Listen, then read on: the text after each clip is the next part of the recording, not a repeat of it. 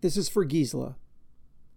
When I was a kid in the mid to late 1960s, Saturday nights were often spent at my grandparents' house, which was fun for a lot of reasons, not the least of which was that they had color TV before we did.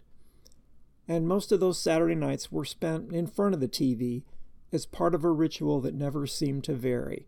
A bath, followed by a bowl of Neapolitan ice cream, the kind with chocolate, vanilla, and strawberry stripes, and the Lawrence Welk Show, followed by the Hollywood Palace. My grandparents liked Lawrence Welk. Every once in a while, if the Welk band was playing a peppy number, they'd get up and dance around the living room. As for me, I had ice cream, so everybody was happy. When I think about the Lawrence Welk Show, the first word that comes to mind is white. Welk's band was all white, playing white bread music for white audiences, with the men in the audience and in the band often wearing white shoes. Words that do not come to mind are fresh, young, or innovative. But there's no denying that the Lawrence Welk Show has a place in mid-century pop culture. The last new episode was produced in 1982, but the show still runs on PBS stations across the country, usually on Saturday nights. Today on the Potluck, we look at Lawrence Welk, the musical tradition he launched, the regulars who made up his TV family, the fatherly discipline he exercised over them, and how he beat the odds to become a TV legend. I'm starting to think that maybe we should do a potluck thing. Potluck. The potluck is going really great. A potluck? Seriously? Seriously.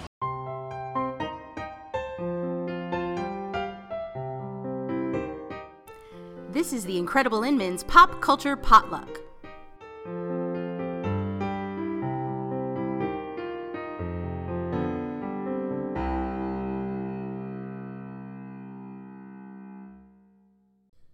Welcome to the Potluck. I'm David Inman.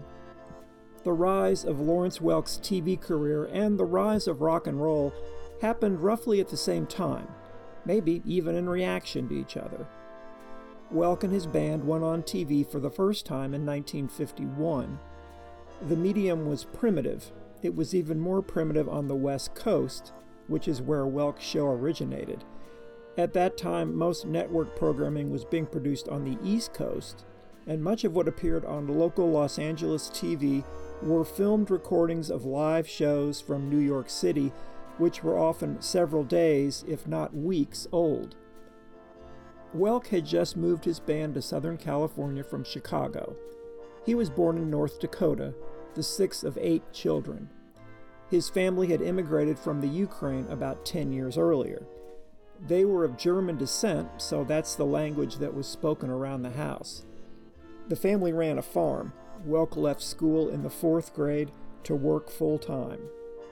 He also developed a love of music, and he talked his father into buying him an accordion, with the proviso that in return he would work on the farm until he was 21. He did, but the day he turned 21, he left town to form a band that would be known as the Hotsy Totsy Boys. They got a job with a South Dakota radio station and then hit the road playing dances and other engagements, and Welk finally learned how to speak English. Welk was a devout Catholic with conservative taste in music, traditional waltzes and foxtrots with the kind of steady, predictable beat that people could dance to, but with a light touch led by Welk and his accordion. One patron remarked that the music was as light as champagne, and soon enough the band was known as Lawrence Welk and his Champagne Music Makers. Their theme song was true to the brand. It was called Bubbles in the Wine.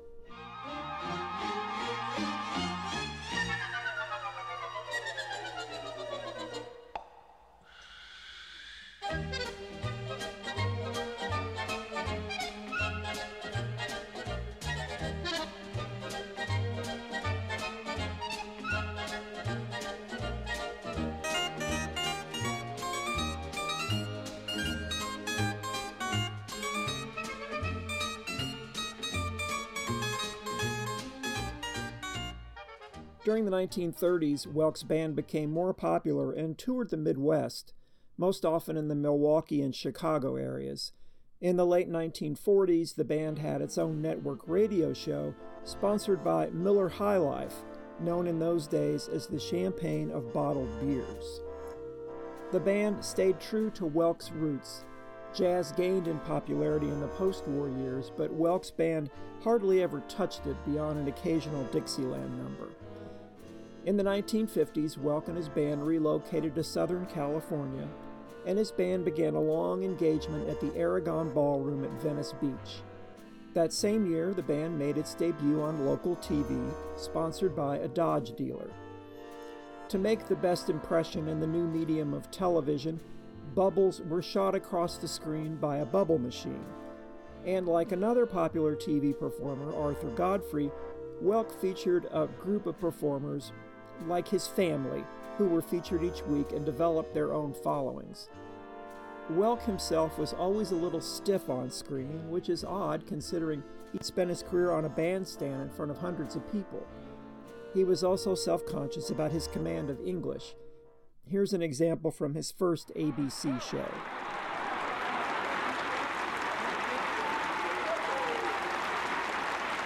Thank you very much.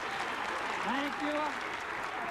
Thank you, my good friends, and a pleasant hello. It's indeed a pleasure to be with you, and we'd like to express our thanks to the Dodge Dealers of America for giving us this opportunity to play for you. We're very happy about it, so may we say it with music. 1, 2, 3.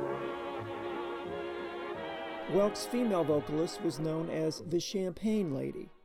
The first Champagne Lady was Jane Walton Rosen, who left the show when she got married. The next Champagne Lady was singer Alice Lawn, but Welk fired her because on one episode she crossed her legs and he felt she was showing too much knee. Fan mail turned against him and he tried to rehire her, but she refused. She was later replaced by Norma Zimmer. Welk's show was so popular with Los Angeles audiences that the ABC TV network took notice, and in the summer of 1955, Welk joined the network, sponsored again by Dodge. To younger people and those with more varied musical tastes, Welk's show was corny and Welk was a stiff. He once read a cue card as, "And now we feature songs that were popular in World War I." But the people who loved him really loved him. The fatherly image he conveyed and the way he would dance with the older ladies in the audience during polka numbers. My great aunt and uncle were also huge fans, and guess what kind of car they bought time after time? A Dodge. Musical taste changed in the 1950s with the advent of rock and roll and singers like Elvis Presley, the likes of which were barely acknowledged on Lawrence Welk's Dodge Dancing Party, as the show was originally known. Someone once asked Welk about rock and roll, and he answered characteristically, "That's not my cup of dish." Welk's musical family got bigger and bigger with the likes of honky-tonk pianist Joanne Castle, accordionist Myron Florin, Irish tenor Joe Feeney, and the dancing team of Bobby Burgess and Barbara Boylan, who was later replaced by Cissy King. Not everyone stayed around. Clarinetist Pete Fountain left the band when Welk wouldn't let him add a jazz solo to one of his songs. But others experienced a popularity that went far beyond the Welk show. What a pleasure it is to do a show with those people around here. It's encore time, as you can see now, by the lovely little Lennon girls, and the song, "Tonight You Belong to Me." I know you belong to somebody new, but tonight you belong to me. Although we're apart, you're part of my heart, and tonight you belong to me. In late 1955, Welk's son Larry Jr. told his father about a group known as the Lennon Sisters. Janet, Kathy, Peggy, and Diane Lennon were part of a family of 11 children, devoutly Catholic as was Welk. Welk heard the girls and immediately booked them for that week's show, which aired on Christmas Eve, and they stayed with Welk for 13 years until 1968. Through it all, Welk maintained his squeaky clean image. He was a daily communicant at church, and he moderated marital disputes between members of his musical family. Don Henley, co-founder of the Eagles, tells the story of going to a Welk concert when he was 9 years old. He ducked backstage to get the drummer's autograph, and there was Welk walking arm in arm with two nuns. But for every viewer who loved Lawrence Welk, there were those who didn't.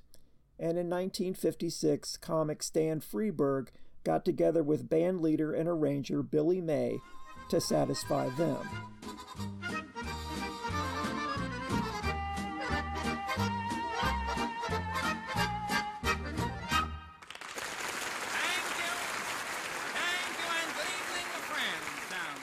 Coming to you once again from the beautiful Aragon Ballroom on Lick Pier at the beautiful Santa Monica Beach, California. I've been getting lots of cards and letters from you folks out there in the television land, and we surely do thank you for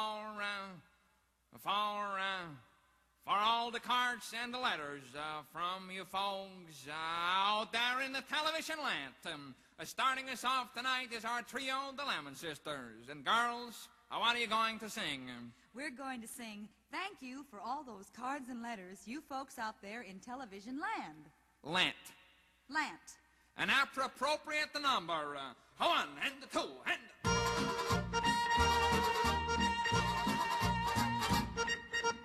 Thank you for all those cards and letters, you folks in television land.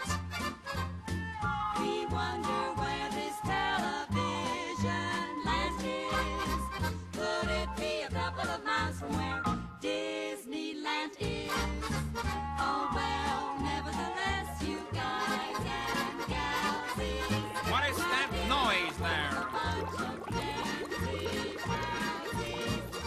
Oh, it's the bubble machine. Turn off just a moment.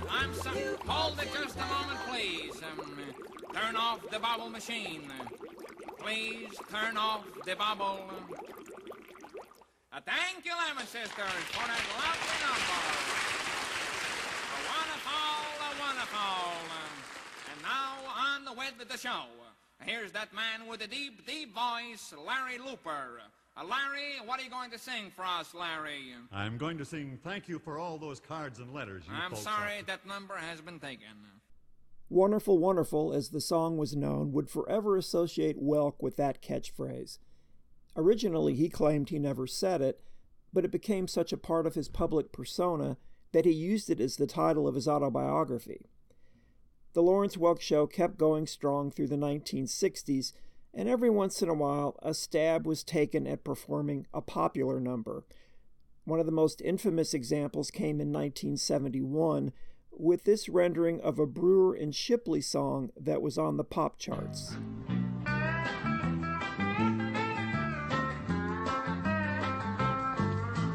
One toke over the line, sweet Jesus, one toke over the line. Sitting downtown in a railway station, one toke over the line. Waiting for the train that goes home, sweet Mary, hoping that the train is on time. Sitting downtown in a railway station, one toke over the line. Who do you love? I hope it's me. I've been changing, as you can plainly see. 1971 was also the year that ABC decided that Welk's audience was getting too old to appeal to advertisers, and the Lawrence Welk Show was canceled. But as it turned out, it was far from dead. Welk himself began syndicating the show to stations across the country, and 250 of them bought it. Many of them were ABC affiliates who scheduled it on Saturday nights. Under this system, the show would run another 11 seasons. In 1981, I began writing a TV and movie trivia Q&A column for the Courier-Journal in Louisville, my hometown. And one of the questions I got most often involved the Lawrence Welk Show. It was about a real-life couple who sang on the show, known as Guy and Rolna. They were very popular regulars, but in the early 1980s there were rumors of their impending split. Readers wanted to know if the rumors were true, and in 1984 they did indeed divorce. So even in the mid-1980s, Lawrence Welk's musical family was making headlines. By 1986, The Lawrence Welk Show had been out of production for 4 years, and the broadcast rights to the series were purchased by the Oklahoma Educational Television Authority, which began offering the show to public TV stations across the country, where they've been running ever since, again, usually on Saturday nights. As for Welk, he died in 1992 at age 89. The obituaries remembered the show, Welk's success, and his own unique stage presence, calling to mind one of his sayings, "You know, it's a long world." Good night, until we meet again. Adios, au revoir, I'll be the same till then. And though it's always sweet sorrow to part, You know you'll always remain in my heart. good night, sweet time. My name's David Inman. Thanks for listening. See you later.